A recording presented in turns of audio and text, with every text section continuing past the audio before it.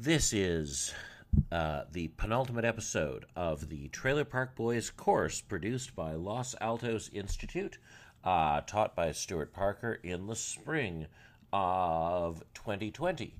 As with other episodes, following the lecture, there's a question and answer period, and some of the participants have asked for their remarks to be redacted, thus producing a little bit of choppiness and confusion in the Q&A portion. Anyway, thank you for listening to this production. Higher production value work will now go into production following our adaptation of Trailer Park Boys and our other summer courses.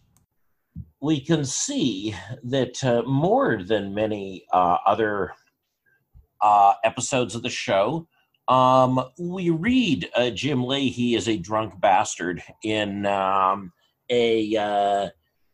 different context in 2020 than in 2002, and it was made. This is 18 years ago, nearly a generation ago that the show came out. And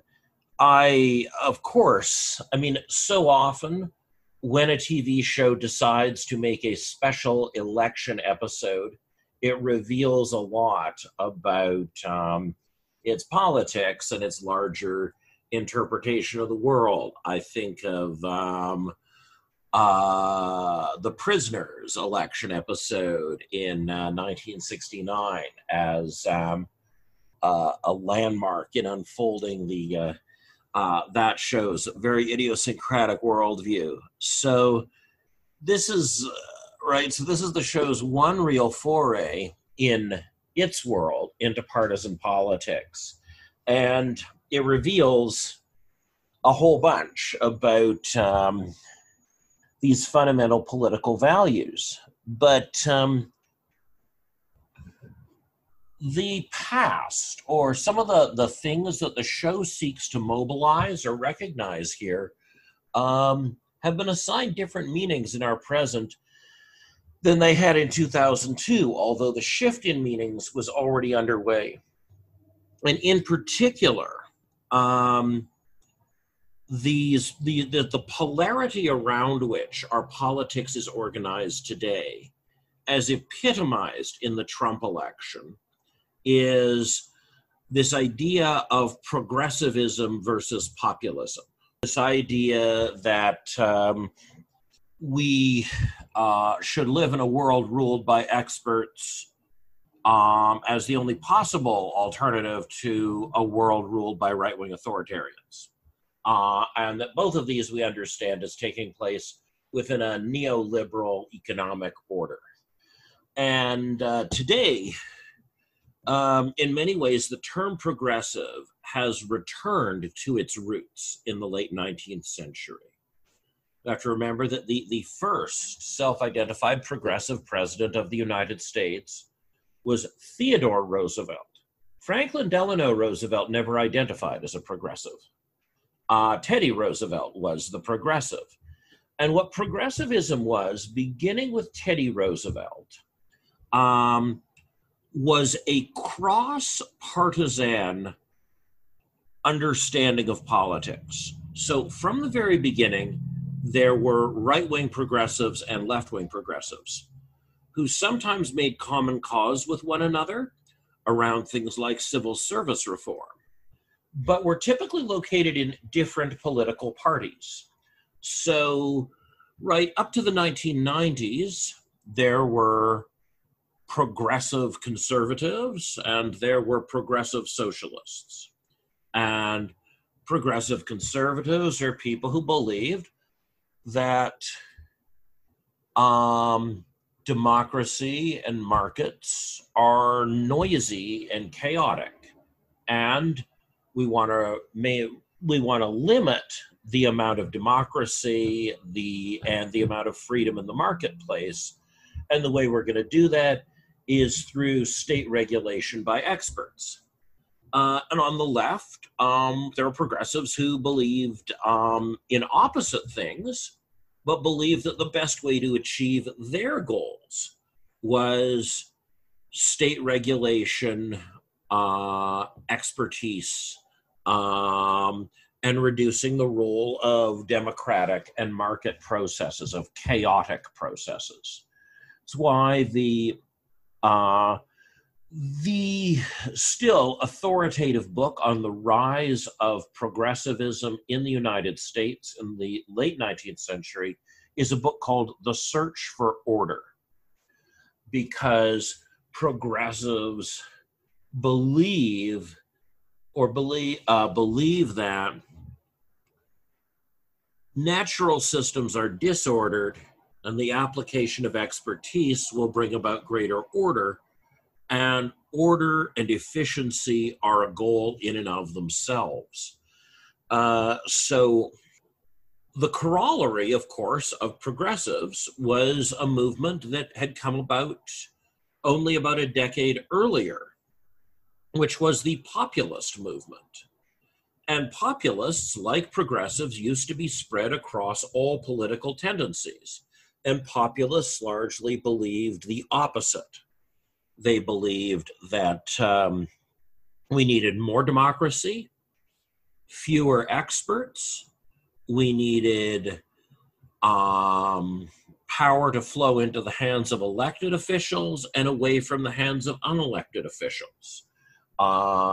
Believed in lots of market competition, lots of votes, and they saw intrinsic value in this chaos.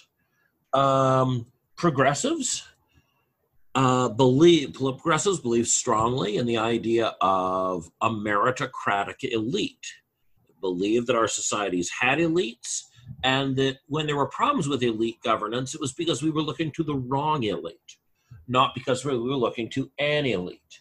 Populists tended to oppose elites and believe that elites were intrinsically likely to work against the interests of the majority and promote their own interests.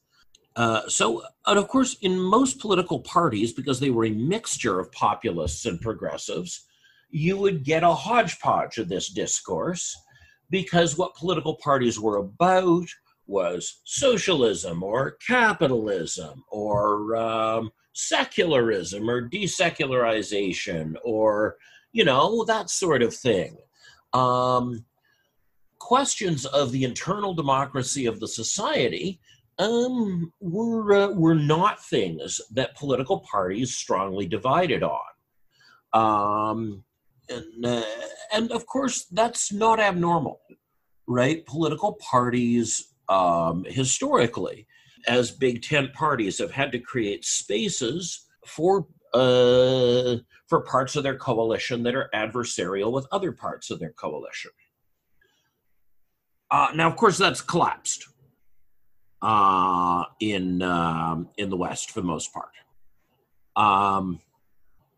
What we see now is that parties of the right are dominated by populist discourses and populist movements, and parties of the left and center tend to be dominated by progressive forces and progressive movements.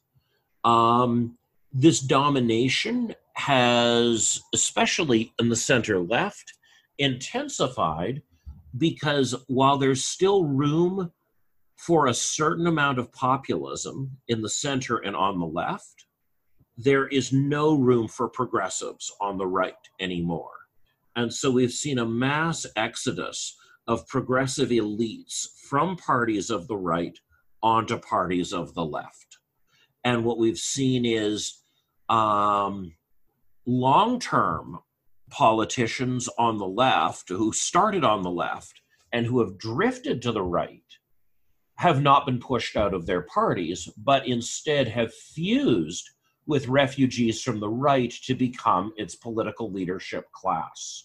So, ergo the Lincoln Project. So Hillary Clinton, emblematic of the ways in which the progressive tendency of the right has become the leadership of the left. That there's an easy transition from the Goldwater movement to the Southern Democrats, to the Third Way Democrats, to where we were in 2016. And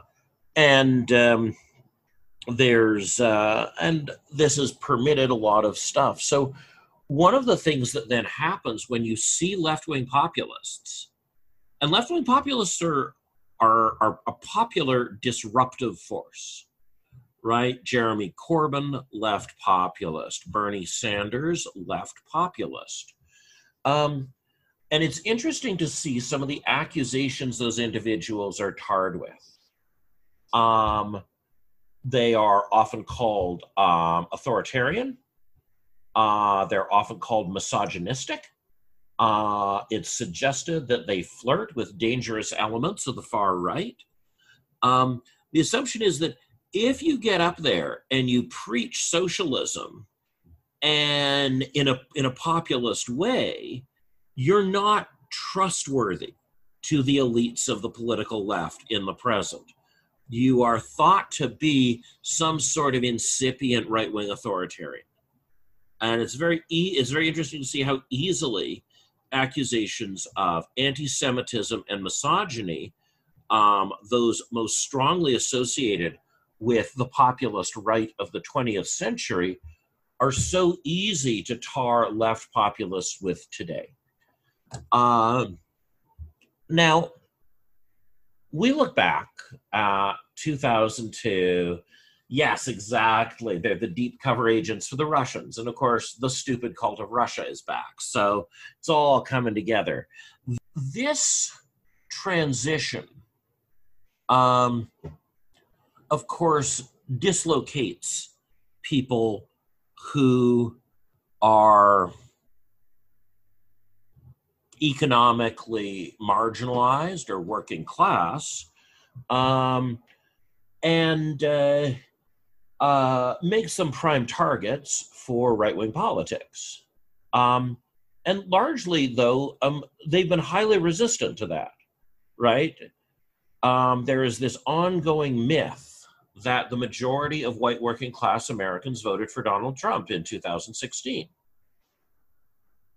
42% of white working class Americans voted for Trump in 2016 as compared to 36% who had voted for Romney.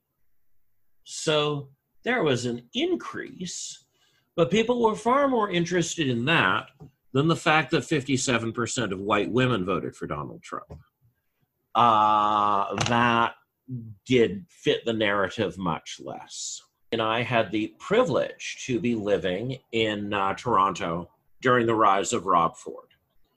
And in many ways, the Ford movement was a harbinger of everything that we've come to see since. Because Ford did actually get a majority of the white working class and of the non-white working class. Ford ran the tables with the working class vote, despite running on policies that people were actually aware were not in their economic interest. And it was not because they were stupid, it was because there was something more important than the number of hours your local library branch was open. That if you've given up on the idea that politics can ever materially benefit your class, if you just believe this is wall-to-wall neoliberal hegemony, that the neoliberal agenda will advance no matter who is in office, then your politics become about other things. And in the case of the Ford election, I really watched the rhetoric. I hadn't seen rhetoric like it since the Charlottetown Accord referendum in British Columbia. Now, of course, it's weird doing this from the vantage point of British Columbia because we used to be the most populous jurisdiction in Canada. Now we are the least culturally. The cultural change of Greater Vancouver is just, it's still, I'm just gobsmacked by it. Like, it's easy to leave because it's not my home anymore. And suddenly Ontario, which had been the least populous, most progressive jurisdiction, went the other way. And I remember this quote from the 92 Charlottetown Accord referendum in BC when this person calls into an open line show, because it's just like one talk show host and Preston Manick, who are the no side. They're outspent by the yes side 40-1, and of course win.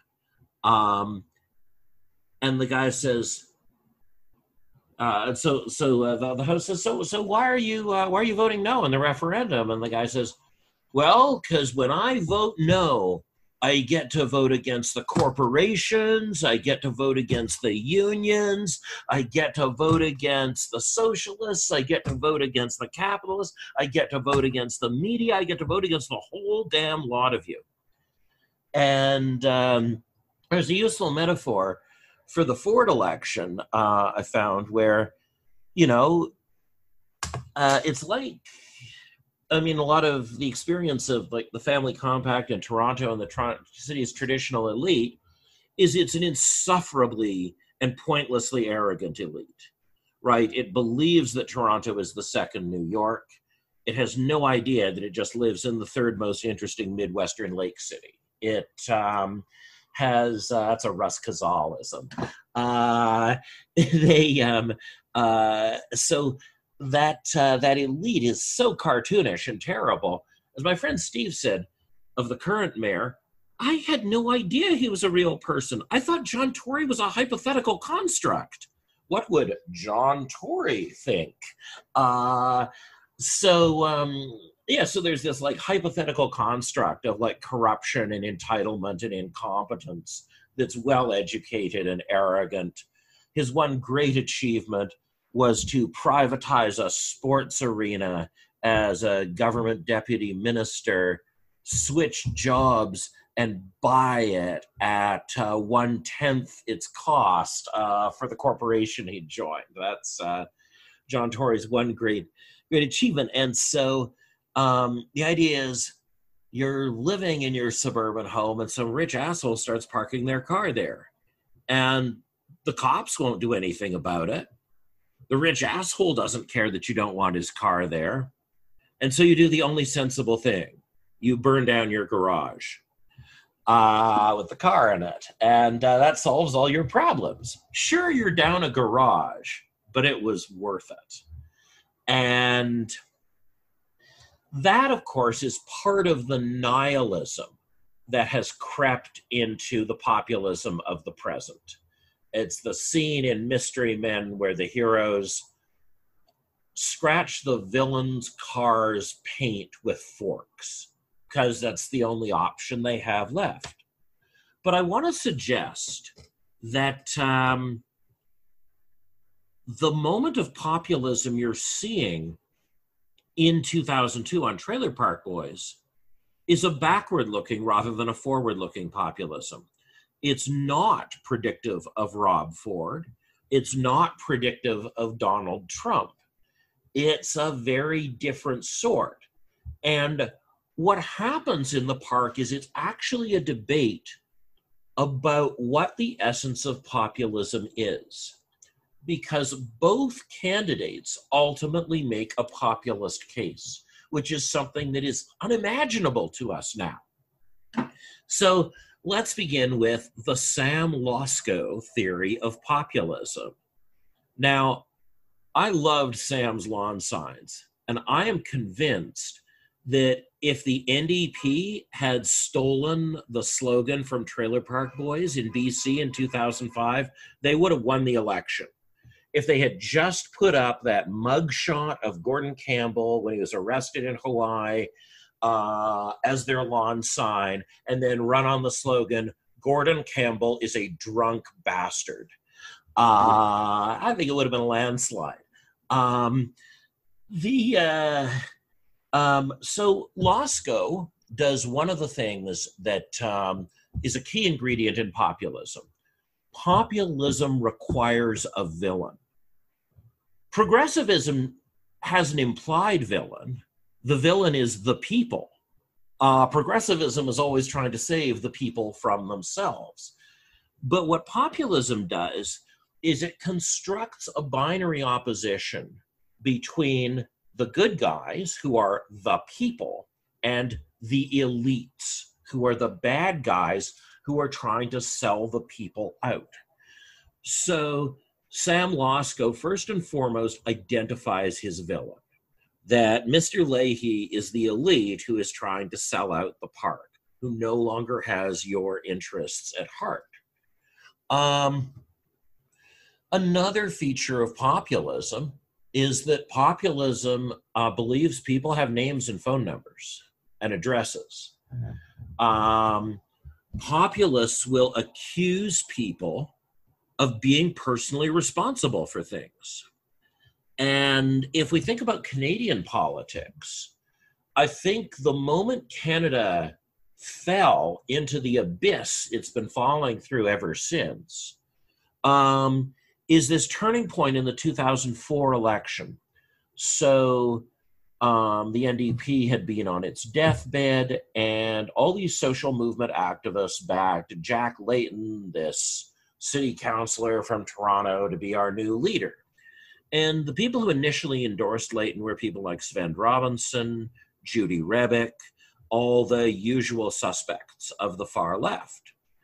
And we very much felt that Layton would be accountable to us. I rejoined the Federal Party to vote in the leadership race for him. And Layton, I think, really did live up to that. Layton ran a populist socialist campaign in 2004. We ran on pulling out of NAFTA, all these old articles of faith.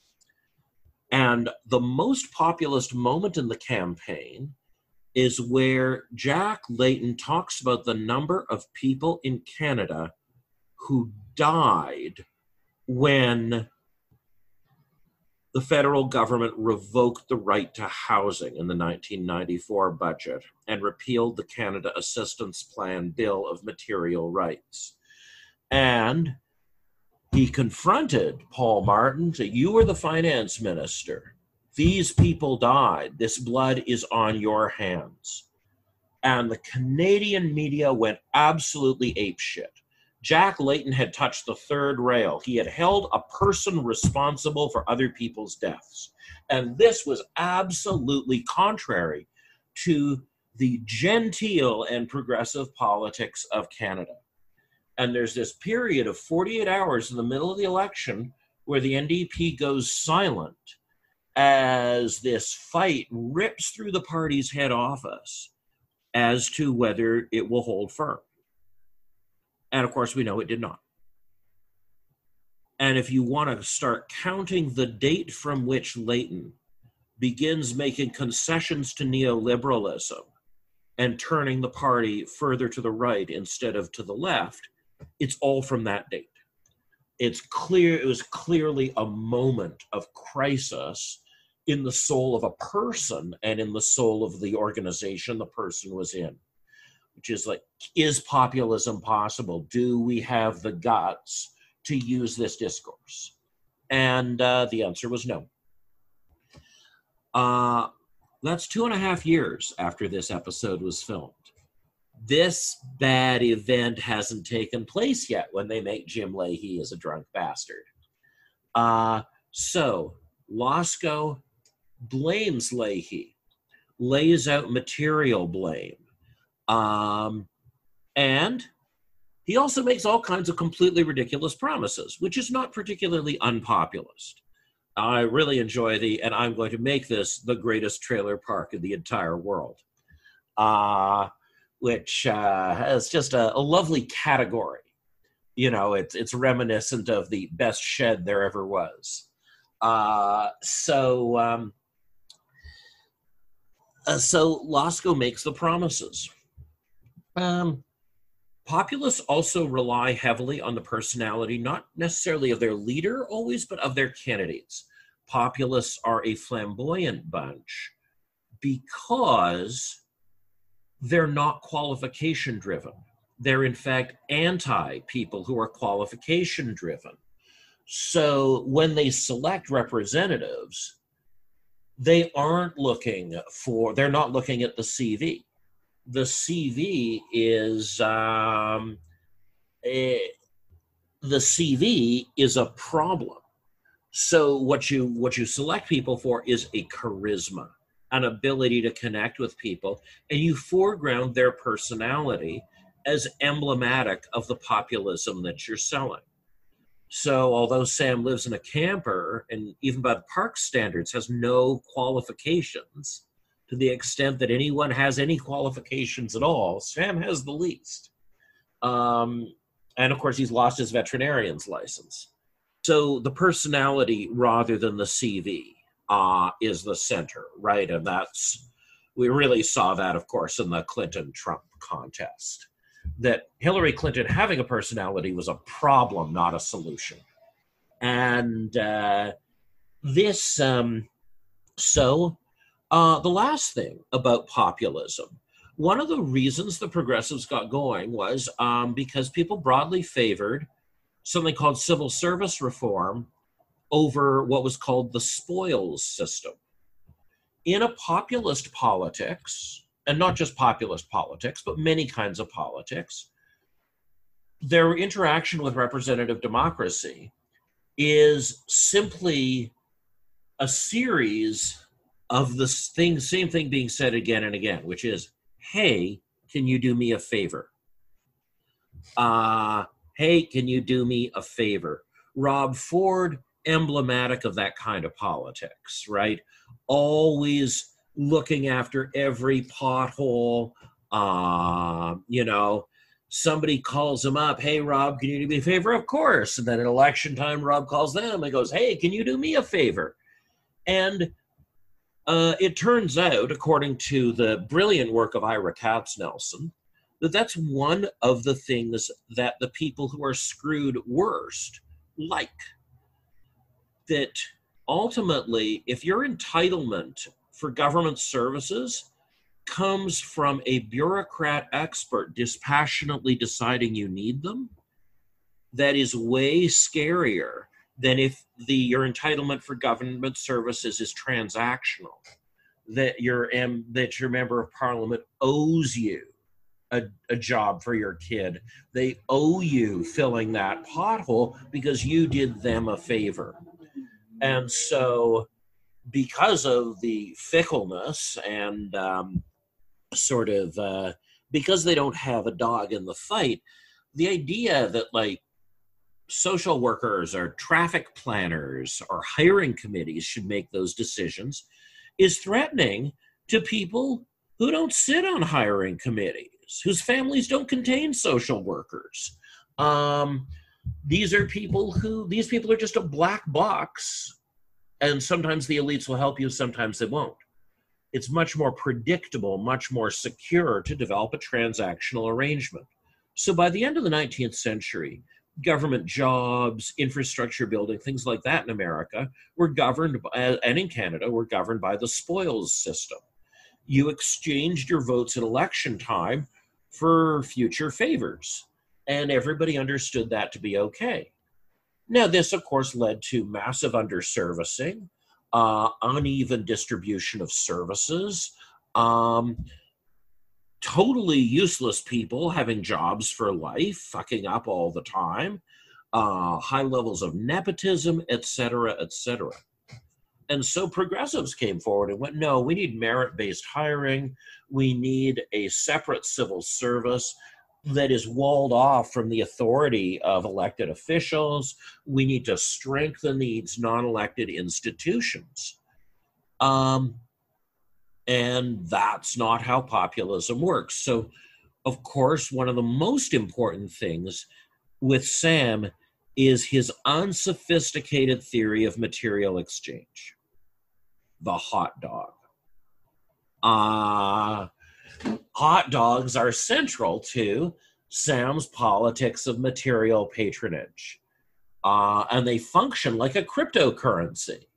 That everybody is paid in hot dogs, and there's like ratios of hot dogs to putting up signs or doing a day's work or whatever. That's Sam's populist appeal. And he's, your anti-corruption crusader. Now, Sam, though, you can already see incipient in Sam the authoritarian element of the populism, where we get authoritarian populism from, because ultimately Sam is a man of the people, but Sam's narrative is that he is more principled than the other people, that he is more confrontational, that he is a corruption fighter, he is a fighter of the elite, because he's a man of the people, but he is not entirely like the people. He is a defender of the people, but his affect and his personality make him uniquely qualified to judge others and to confront those whom he has judged. And you'll notice those Trumpian aspects in the campaign, where before he's even won, he's pointing at people in the audience and telling them that he is going to get them once he's got this job. When he has this power, he can go after them. And there you see that sort of, you see that authoritarian style of populism. Now, Mr. Leahy, as the local authority figure, makes the opposite appeal. Sort of accidentally. Well, maybe he makes the appeal. Maybe the liquor makes the appeal. Who is to say?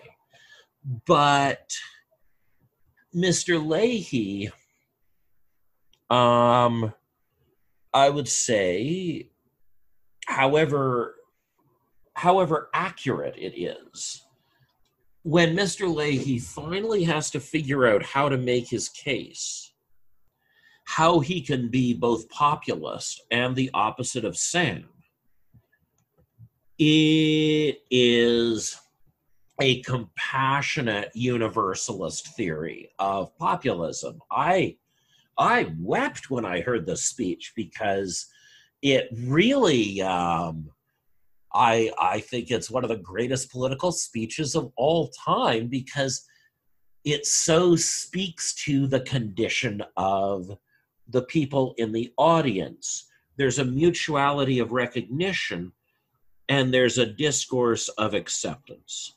Who among us, who even in the whole world doesn't have problems?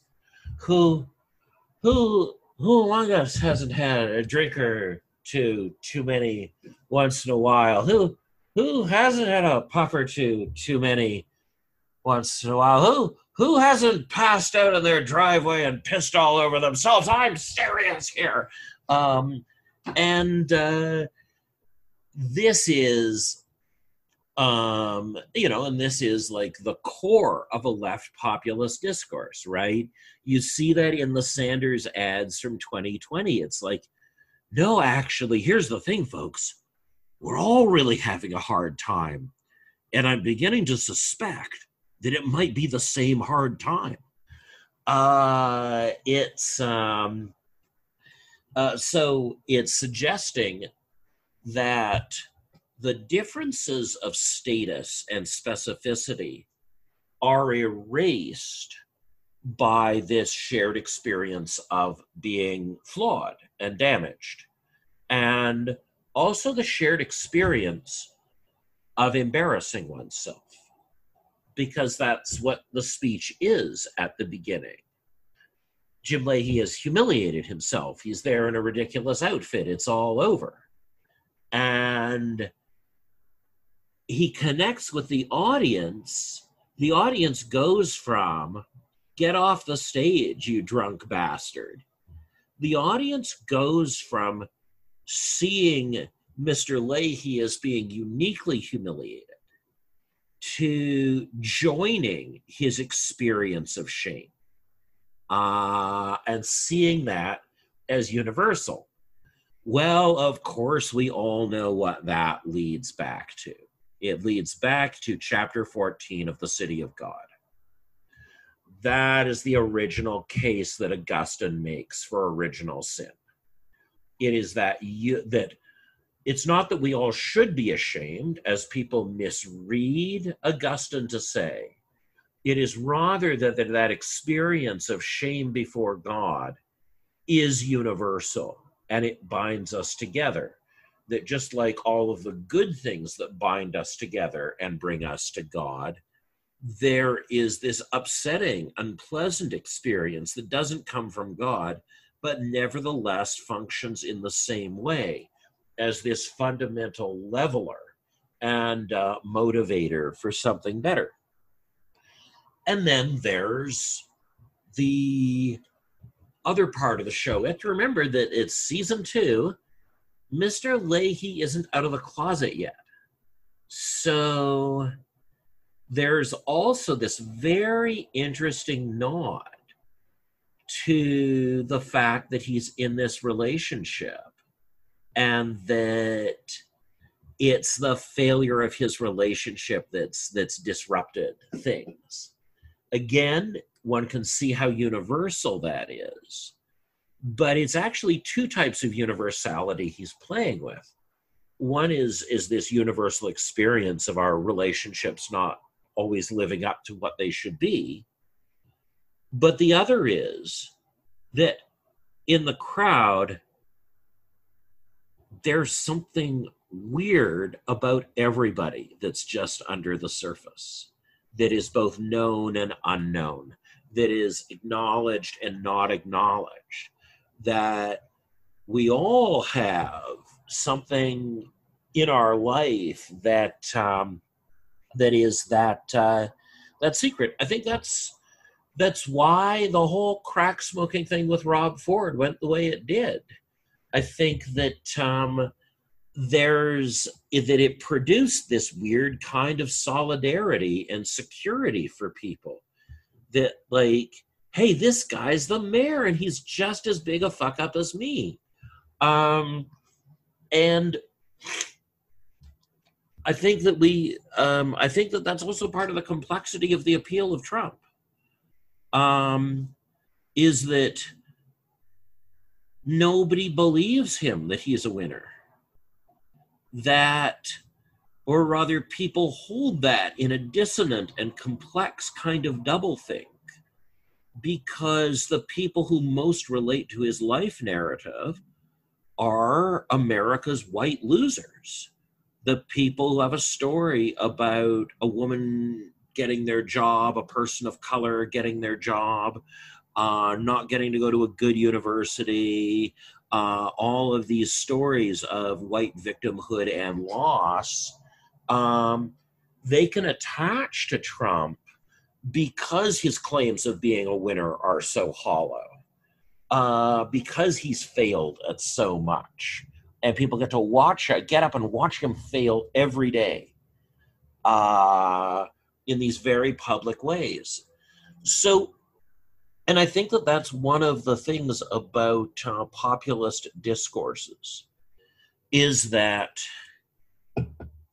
they work better with religious discourses because their theory of the human soul is more similar. Progressivism is a hard thing to hybridize with religious thought because the great world religions, for all their flaws, mainly do not preach hierarchy and merit. Those aren't the master discourses of religions that have sold themselves to millions or billions. And so I think that while the election comes back, while the election speaks to the electoral politics of the show's age, a politics that's already over now, ended in Canada 2 years later,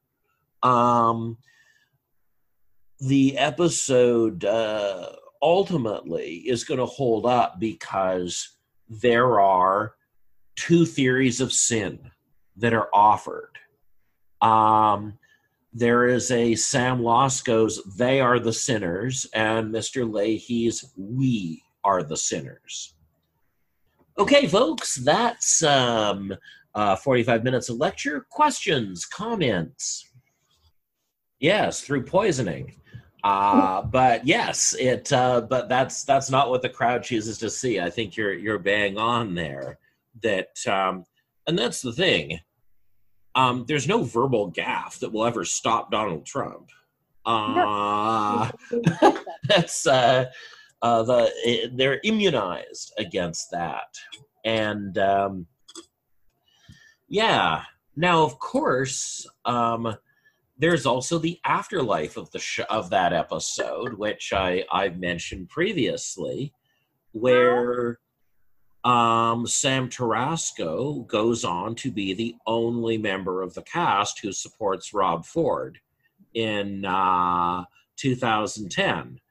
And he is drawn up sharply by the boys for doing so. That the show won't endorse specific positions, but it's pretty clear where the boys' politics are, and they're horrified when he uses their internet channel and his show High Fuckers to endorse Ford. And then they have that incredibly funny scene where they bring him on their show to interview him about the Ford endorsement. And, and he doesn't have a good answer, right? He's abject and apologetic. And then Mike Smith finally goes, "Why the fuck did he call you Cave?" So, well, he didn't know who I was. So somebody whispered to him, "That's the greasy caveman from Trailer Park Boys," but all he heard was Cave. So he introduced me that way. And it did produce, I think, the greatest newspaper headline of the 21st century in Canada. It was the headline of the Regina Leader Post, because, of course, it wasn't just Sam Tarasco who endorsed Ford. Ben Johnson, the disgraced sprinter, endorsed him at the same event, while the CEO of Wing Machine ran out the back exit to avoid appearing in the photo. And so it's like, well, I didn't really mean to endorse him, Johnson says later. I was like, I was just trapped. And then he announced I had. But the Regina Leader Post headline was, "Ford endorsed by drug cheat Johnson, greasy caveman."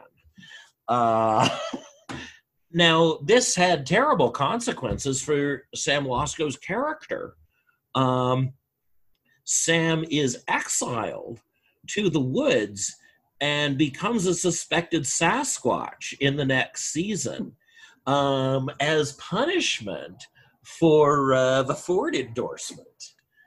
You have to forget who everybody is in order to keep the machine running.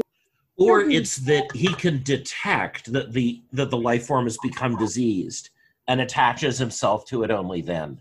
I think it's a magical property. Anyway, so look, we're going to do Christmas on Monday, and anything we want to that you guys thought would come up about the show, stuff that you were curious about that you thought we'd get to in the last 12 episodes, because I want to make sure I cover that on Monday, that we don't leave any stones unturned in terms of our analysis of the show. Yeah, I thought you were going to get one of them to be a guest. that wasn't going to happen. Yeah, that would have been great. It would have. I mean, the one I'd want as a guest would be Barry Dunn. Maybe we'll get him next time. But, yeah, it doesn't help that my partner is an enemy of Mike Smith. Ooh. And actually, Jeff Berner is also an enemy of Mike Smith. So two of my, people most entangled in my lives are enemies of Smith, Bubbles. So, Corey was in a fist fight with Mike Smith. One of her friends was Mike Smith is a somewhat notorious domestic abuser. So one of Corey's friends had escaped from a violent relationship with him. So next time she saw him, she punched him in the face. And in the case of Berner, actually, one of his early songs is about the Mike Smith disagreement, where where Smith's girlfriend begins cheating with Berner during his trip to his tour of Nova Scotia with the original band. But then, like, Smith is surprisingly okay with this because it turns out that she's actually in the early stages of the onset of schizophrenia, and he's quite eager for this to become someone else's problem. Anyway, so that's that also, worked out not so well. I might have to send you a donation to take the last class. No, I think you're covered. I only think you've been in 2 or 4 or whatever it was. So no, you're good. You guys are good, and I really appreciate the fact that I could monetize this work at all. It's not normally how I go. I normally just this, but without these courses, I would not have made it to this contract. So it was made a big difference for us. Keeping the lights on at both places while we went through this. But now, even if I fuck this contract up, it's like 12 months of work and 9 months of EI. I'll make it to 50.